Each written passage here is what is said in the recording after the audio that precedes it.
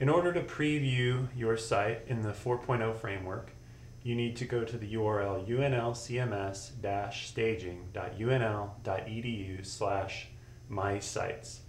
Make sure you're logged in through UNL single sign-on, and there you'll see a list of sites that you maintain. Now there may only be one or two in this list, and that's fine. You just need to click into the site that you want to preview. So once you're into the site that you're going to preview, you need to go to the Appearance tab. In here, we see what themes are enabled on our site. Right now, we have the UNL WDN Master. What we need to do is scroll down here to UNL4 and set that as the default.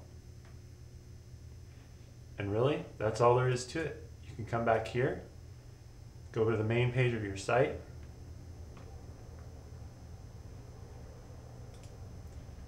and you can see that not only the main page of the site has changed, but the other pages on that site as well.